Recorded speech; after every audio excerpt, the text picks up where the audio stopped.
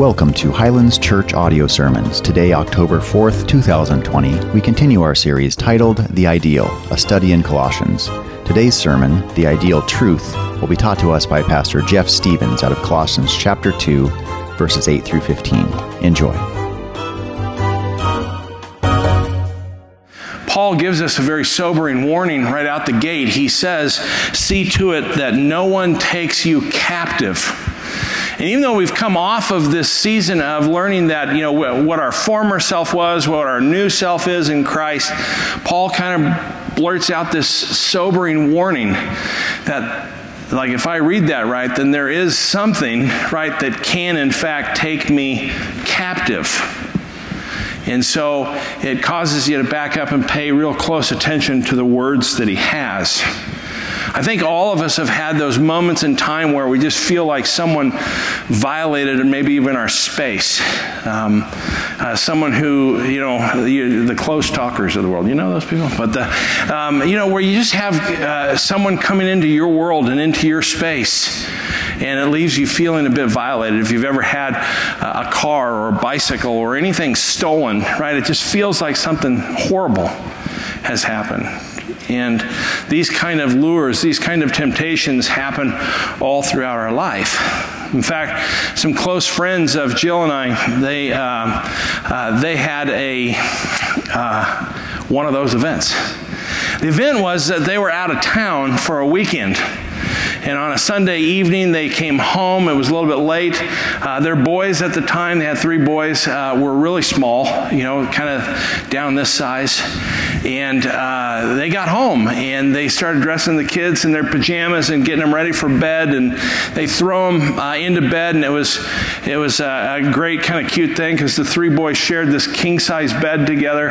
And, of course, the proverbial question of every parent when you're putting young children to bed is, did you guys all go to the bathroom?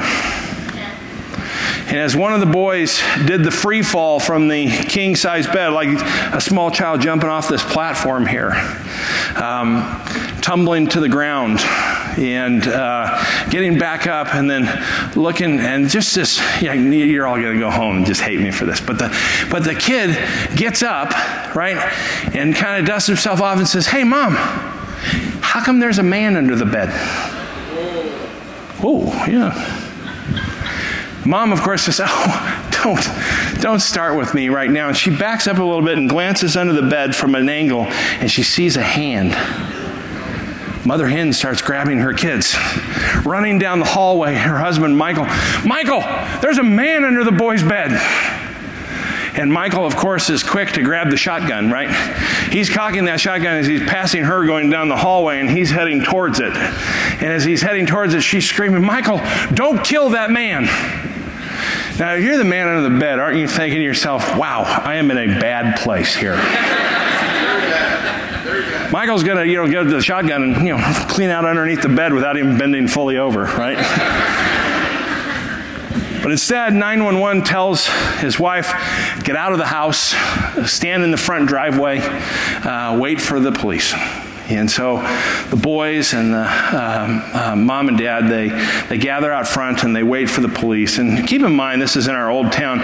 It's an agricultural town in Valley Center, North County inland of San Diego, just at the foothills of Palomar Mountain. They lived on a 150-acre Haas avocado grove, and so this house is in the middle. So police are long, not that quick, right? So they finally get there. They go in, they search the house, and the intruder had escaped out the back door, down through the grove, and was gone. It's hard not to know the true intent, right? What is the desire of this intruder? Was he there to rob and they caught him? Was he there to steal food because he was hungry? Was he there for some sort of horrible thing to those boys? Just don't know. You don't know the intent. So it leaves us with this kind of feeling that this evil, this thing, whatever it be, a person or something, right, is, as Genesis 4:7, God warning Cain and Abel in Genesis 4:7 when he says that sin is crouching at the door, right? And it says its desire is contrary to you. but you must rule over it. See, today's message is going to force us to have to deal with this thing, this something, this person, or whatever it is that lingers and wants to hold you captive. It wants to pull you away. And in fact, desire is at the heart of this. Paul warns us about desire in Romans 1, right? Verse 24, it says, therefore God gave them up in the lusts of their hearts, right? That word lust there is the same word for desire. So God literally handed us over. This is the fall of man. We were handed over to our own desires. What a consequence. The fall of man, here's God's consequence. Do it your way. Do it by your desire. James warns us in James 1:14. He talks about temptation when the evil one tempts, because God himself cannot be tempted and God himself is not the tempter. But the evil one who tempts, it says, but each person is tempted when he is lured and enticed by his own desire. Isn't that crazy? The evil one is going to use your desire to lure and entice you away from God. Remember, Job put it this way when God asked him, where have you been? He says, I've been searching the world over for souls to devour. It puts an element of fear in us. But nothing puts a fear in us more than knowing that we are fearful of God. You see, apart from Christ, you have much to fear. If God is not in you, the greatest thing to fear is God himself. It's the wrath of God that we escape. Romans 1 also told us that the wrath of God is being revealed from heaven. We're going to look at this text today, and it has little to do with Satan and more to do with that which lures you, your desire. But instead of a burglar breaking into your home, an intruder, imagine if you were the one who is actually inviting such a person into your personal space. Someone or something that has desire that is contrary to yours. Something that crouches in the hiding places, in the dark places. This thing that is actually stalking you. It's searching for you. What if its intent, its desire was to lure and entice you, ultimately to manipulate you with something that might seem to be fun or free. But its real motive is in fact to sell you, to traffic you, to make money off of you. What if that was the thing that you were inviting into your life? If you knew this, would you allow it access to you? Would you allow it access to your deepest thoughts? Maybe to your home address. Maybe to your cell phone number. Maybe to your passwords. How about your social security number? How about your children? How about to your most loved belongings? Would you in fact cuddle up with this thing night and day without any accountability? So that it can, in its enticement, it can lure and entice you into such an appetite for it. Such an appetite that it is that equal to that of addiction, to alcohol, to drugs.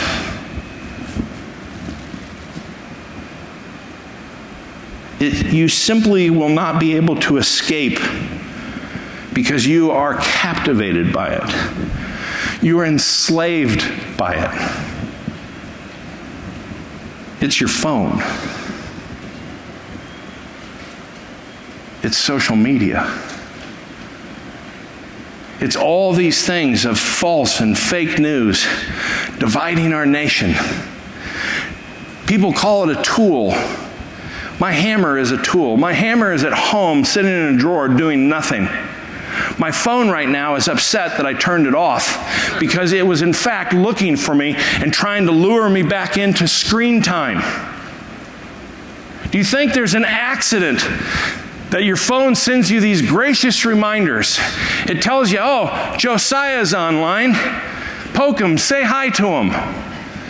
It's trying to lure you in so that you will be engaged in your phone, so that someone somewhere can sell a 3-cent ad because you are engaged and captivated by your phone. It's going to send you fake and false news. It's going to tell you things that you want to hear. Because in fact, it has a database exclusively written to you. It has produced an algorithm with a 97% probability if I send you this, you'll click on it. It's luring and enticing us. As parents, God help us. Do you realize since 2006, since social media was introduced, the suicide rate of 10 to 14-year-old girls has increased by 170%? Do you realize that the very inventor of the like button never fathomed in his wildest imagination that someone would kill themselves because they didn't receive enough likes? It is their desire. And the evil one is luring and using this as a tool, as a weapon to separate you from the love of Jesus Christ. We as parents have to stop throwing to our kids the keys to the liquor cabinet and say, I'm sure you're trustworthy.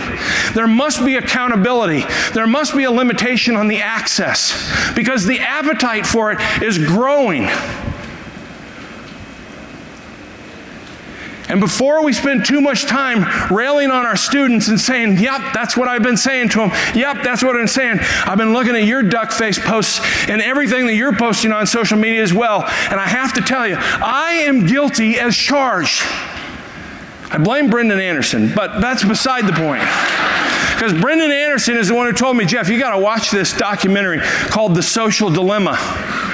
And as I watch this and these creators of social media expose the damage that's happening, the amount of people that are killing themselves, the polarizing of America, the genocides that are going on in nations, all because fake news is being presented to them with their desire. Yes. No sooner did I finish watching this, I picked up my phone like a trained monkey and I went and scrolled through my Facebook. And I realized God is talking to me, and He's saying, see to it that no one takes you captive. Guilty. I can't encourage you enough to turn off your notifications on your phone, to look at how much screen time you have and reduce it. Do not be lured and enticed. Do not be sucked into this world that wants to divide you from a loving God. God's text today, Colossians 2:8, says to us, see to it that no one takes you captive by philosophy and empty deceit, according to human tradition, according to the elemental spirits of the world, and not according to Christ. Brothers and sisters, everyone, students to the elderly, do not be taken captive. It's backwards. If you are in Christ and Christ is in you, point one is do not be taken captive. Don't get lured in by your desire. It's this one imperative. It's this one thing that you're being told to do. See to it that no one, nothing, absolutely nothing takes me captive and pulls me away from the person of Jesus Christ. The philosophy of the day was legalism or license or Gnosticism or asceticism. These were the things that were luring and enticing people away. Those who were saying, no, as a Christian you can't eat meat. No, you have to eat vegetables only. No, you can eat vegetables and meat. These Gnostics that were saying Jesus didn't really say that He's God. Today's philosophy is it's all about a better quality of life. Today's philosophy is still he who dies with the most toys still dies. This mindset that says, be good and then you'll get good. This idea of karma, it's ridiculous.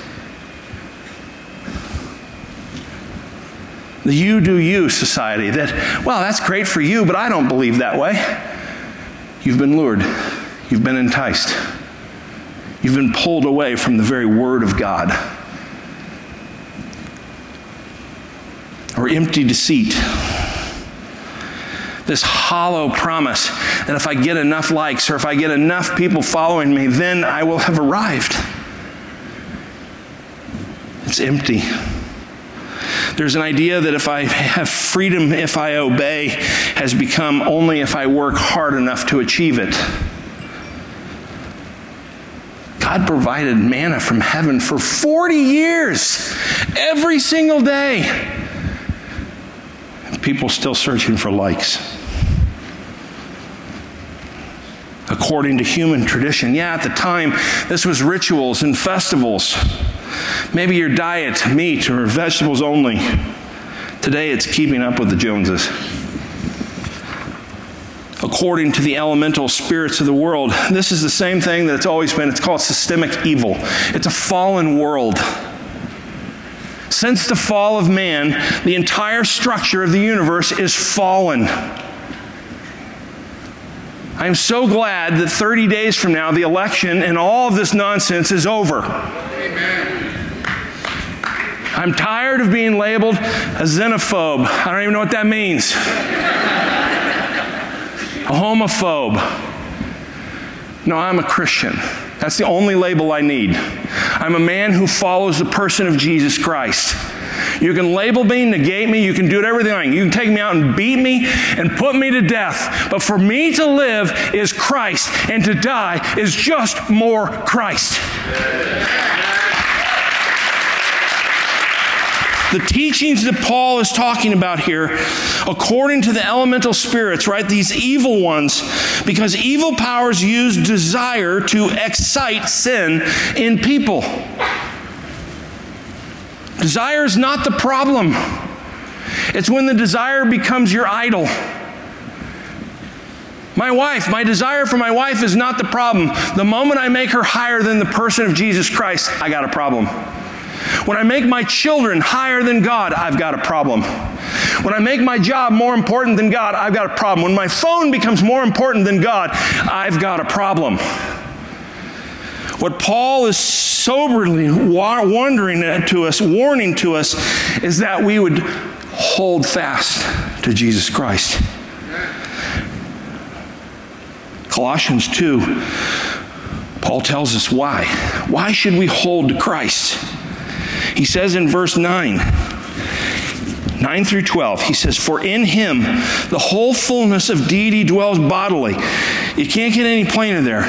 The fullness of God dwells in Christ because Christ is God. And he's telling you, don't miss this. And you have been filled in him. The fullness of God dwells in you. Who is the head of all rule and authority? There ain't nothing above him. In him also you were circumcised with a circumcision made without hands by putting off the body of the flesh by the circumcision of Christ, having been buried with him in baptism, in which you were also raised with him through faith in the powerful working of God who raised him from the dead. Point 2, be filled in him. Be filled in him. Right? This is the same God, Jesus, right? In John 1:1 says, in the beginning was the Word. That Word was Jesus. And the Word was with God, and the Word was God. You skip down to verse 14, it says, and the Word became flesh and dwelt among us. Jesus is the Word. You've got the Word. Hold it within you. Titus 2:13 tells us that he, talking about Jesus, is sufficient for life and godliness. Listen to those words. Jesus is sufficient for life, all of life, and all godliness. The problem is that the philosophy and empty deceit that's according to human traditions, according to the elemental spirits of the world, right, this systemic evil, is explaining why Paul today's in this passage refers again to the fullness of deity that dwells in Christ. Because in effect, Paul is contrasting the truth of Jesus with the empty lies of the world. Empty deceit. and philosophy, according to human tradition, views Christ as insufficient as the one true God. This is why you can label me a Christian. I'm good with it. Because he's sufficient in all of life and all of godliness. So the next person that you want to argue with on social media, which I'm challenging you to get off of it, is just tell them in Christ alone. In Christ alone. Who's going to get elected? In Christ alone. Who's going to run our nation? Christ alone. I put my hope, my faith, my entire trust, not in a constitution, not in a government, not in a police force, but in the person of Jesus Christ. Will I use that constitution? Will I use that government? Will I call the police? You bet I will. Because God ordained them to be that governing authority. In Christ alone. If we've been filled with Christ, right? Verse 10, and you have been filled in him, who is the head of all rule and authority. And since he is fully God, you have his word. Paul means that all believers have been filled, topped off with the very fullness of the Almighty God himself. We've been filled with the Spirit of Christ, the Holy Spirit of God, who gives life to the dead, and he not only gives you life, he gives you the desire and ability to live in spirit and truth, not in the flesh. Do you realize how many people come to me and say, Jeff, your belief system is crazy. It's like you take away the freedom of the will, and that man doesn't have a choice, and that man can't do anything. If that man is void of Christ, he can do nothing. He's dead in his trespasses. He has no ability. He's the robot. Me, I've been set free in Christ and have volition of will and the Holy Spirit in me guiding me to do that which is right and righteous before God.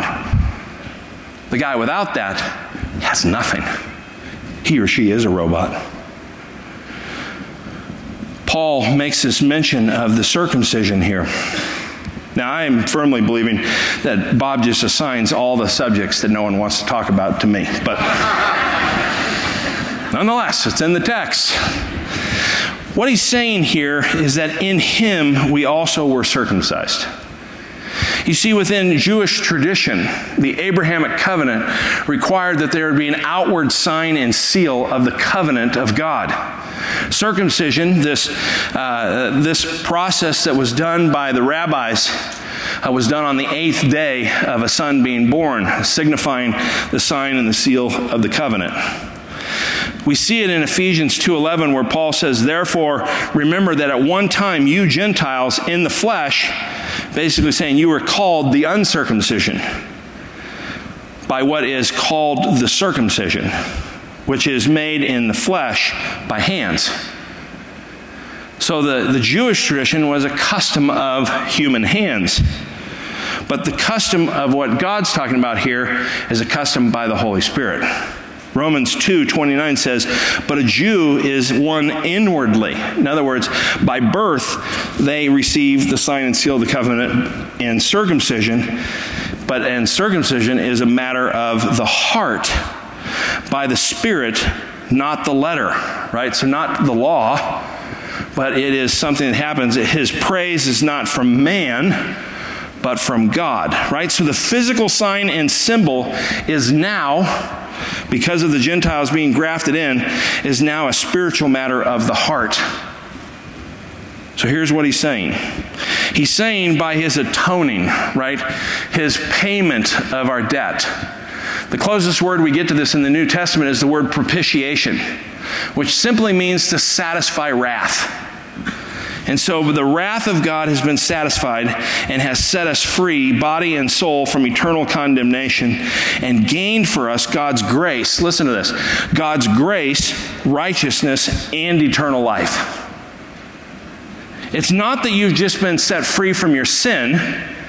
It's that you have been, in fact, set free by God's grace, given his righteousness and his eternal life.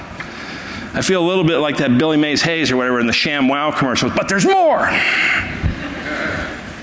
The further blessings that we experience in this life and beyond, the privilege of knowing that our debt has been paid, is also that there are advantages. In total, our bondage to sin, our slavery to sin has ended. It has not only ended, right? But it is also understanding that knowing that our debt has been paid in full and our total bondage has been set free so that evil desires of the flesh may no longer master us. Remember what God said to Cain and Abel? Sin's crouching at the door, its desires are contrary to you, but you must master it. It's not sin you must master, it's your desire that you have to master.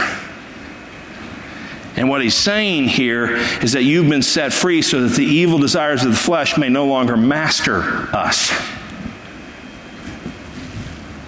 I remember this time, it goes to R.C. Sproul. R.C. Sproul was going to be a keynote speaker at a college, and he was running a little bit late coming in as the keynote speaker, and he was running onto the campus, and there was a guy handing out flyers for people to come see R.C. Sproul speak. And the kid's handing out flyers, and he doesn't recognize that this is R.C. Sproul. This is the keynote speaker. And he stops him and he says, "Sir, this flyer, are you saved?" And Sproul says to him, "From what?" He says, from sin. He says, "No, son, not from sin, not from Satan, from God. Do you realize that you're saved by God by being saved from God? The wrath of God is being revealed from heaven. You see, apart from Christ, you can do nothing. If you stand before holy God, don't forget He's a consuming fire. This is not a God that you want to go before His throne room without the payment of Jesus nailed to that cross. He is greatly feared in awe and reverence. He's not your homeboy. He's not this person that you're trying to walk through life with in some petty relationship. He is holy God. He is a consuming fire. And you must have the imputations of Christ's righteousness upon you, for you will not be able to stand in His presence. This is a powerful God.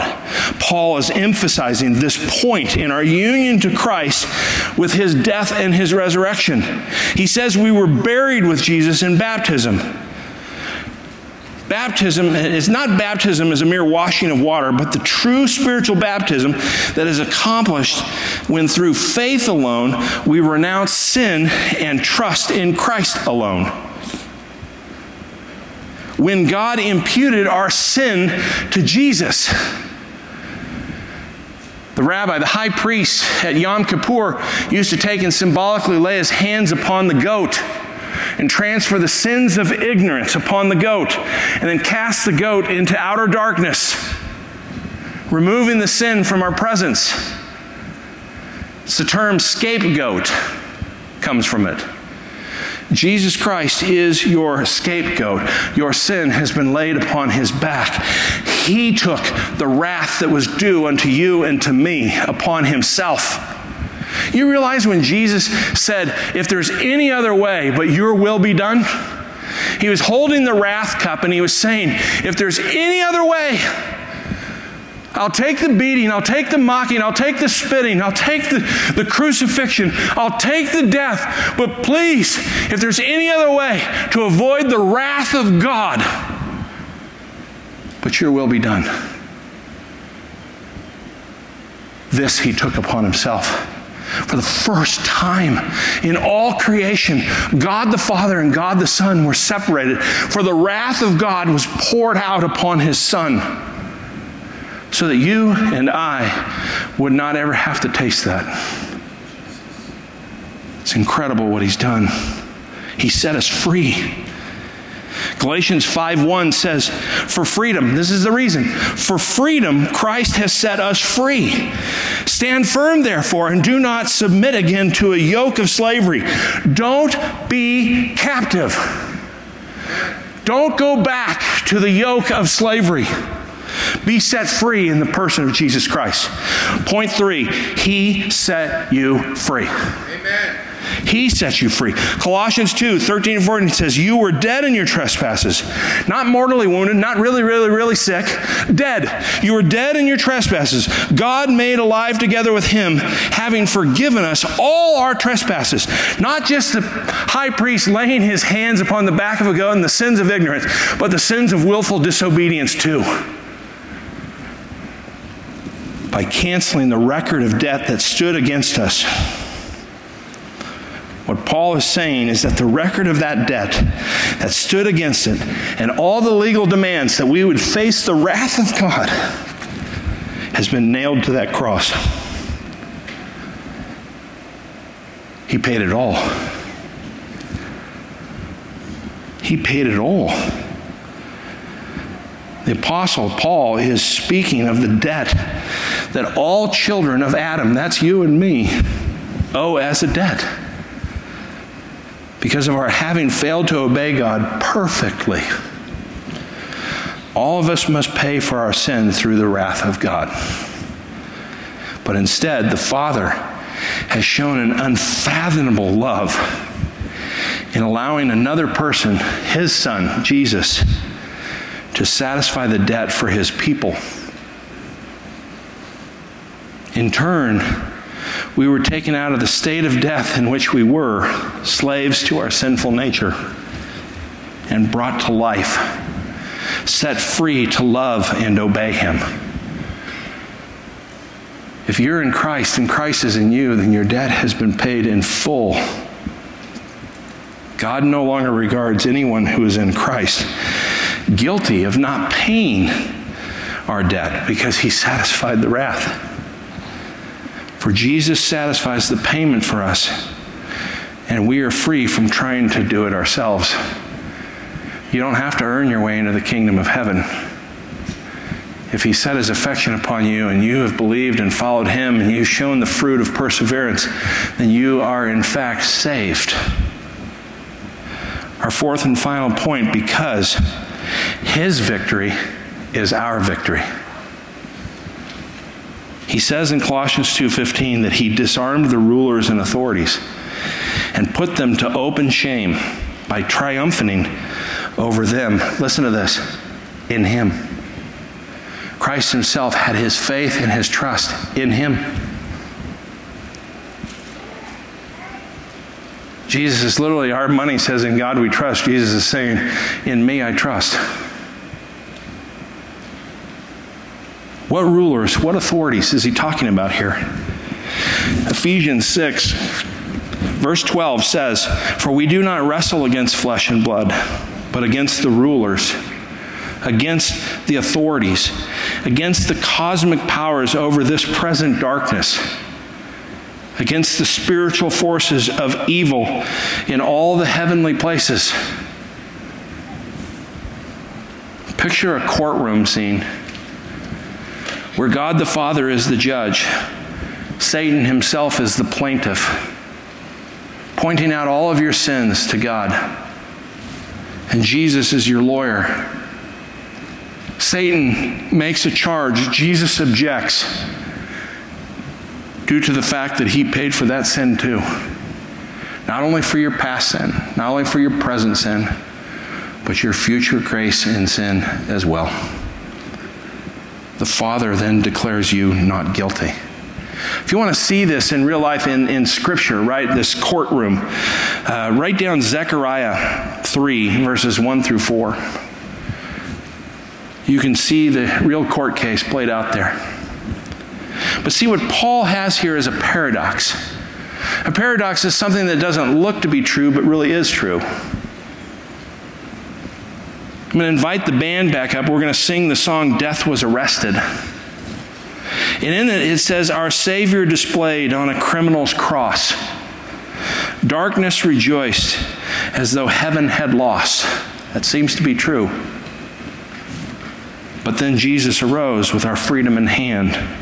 That's when death was arrested and my life began. We've been set free.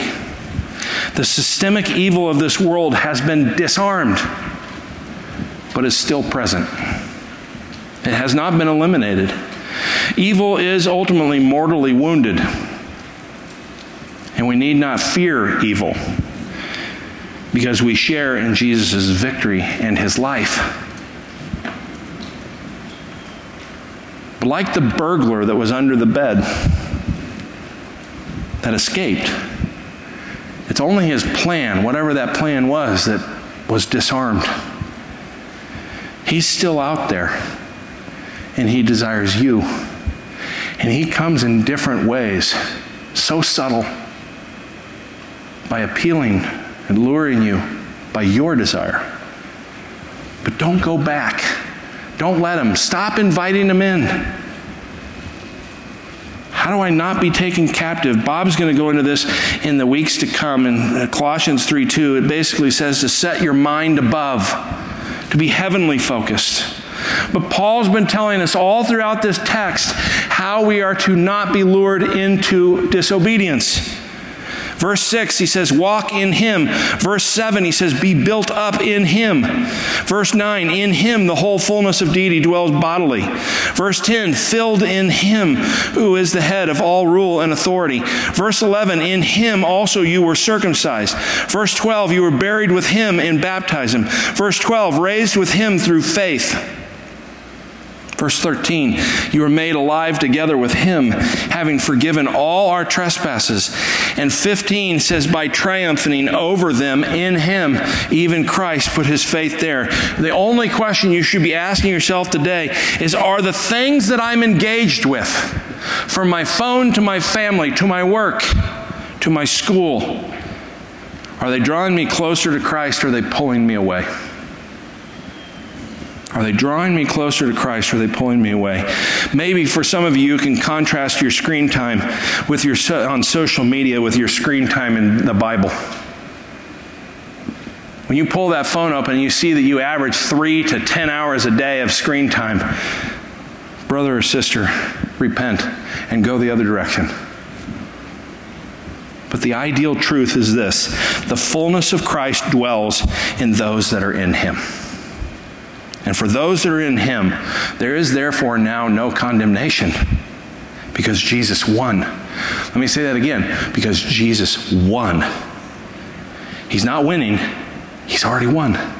Because death was defeated, right? And Jesus had that mic-dropping moment, that incredible moment on the cross. It is finished.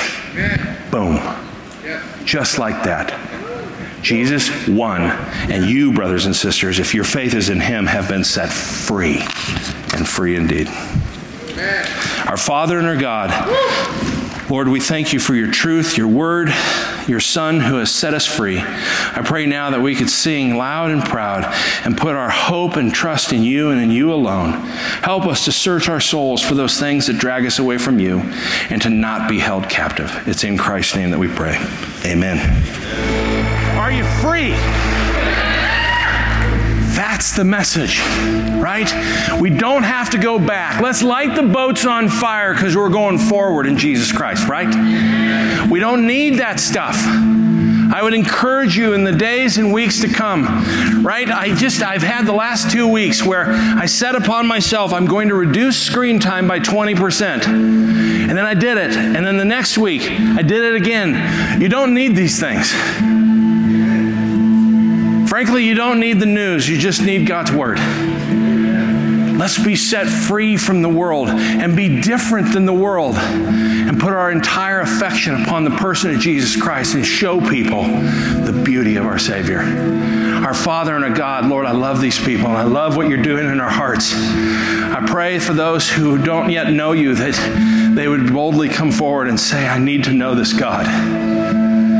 And Lord, for those who do know you, I pray that they would not be taken captive, but to be set free in the person of Jesus Christ. It's in his name we pray. Amen. I love you guys. We'll see you next week.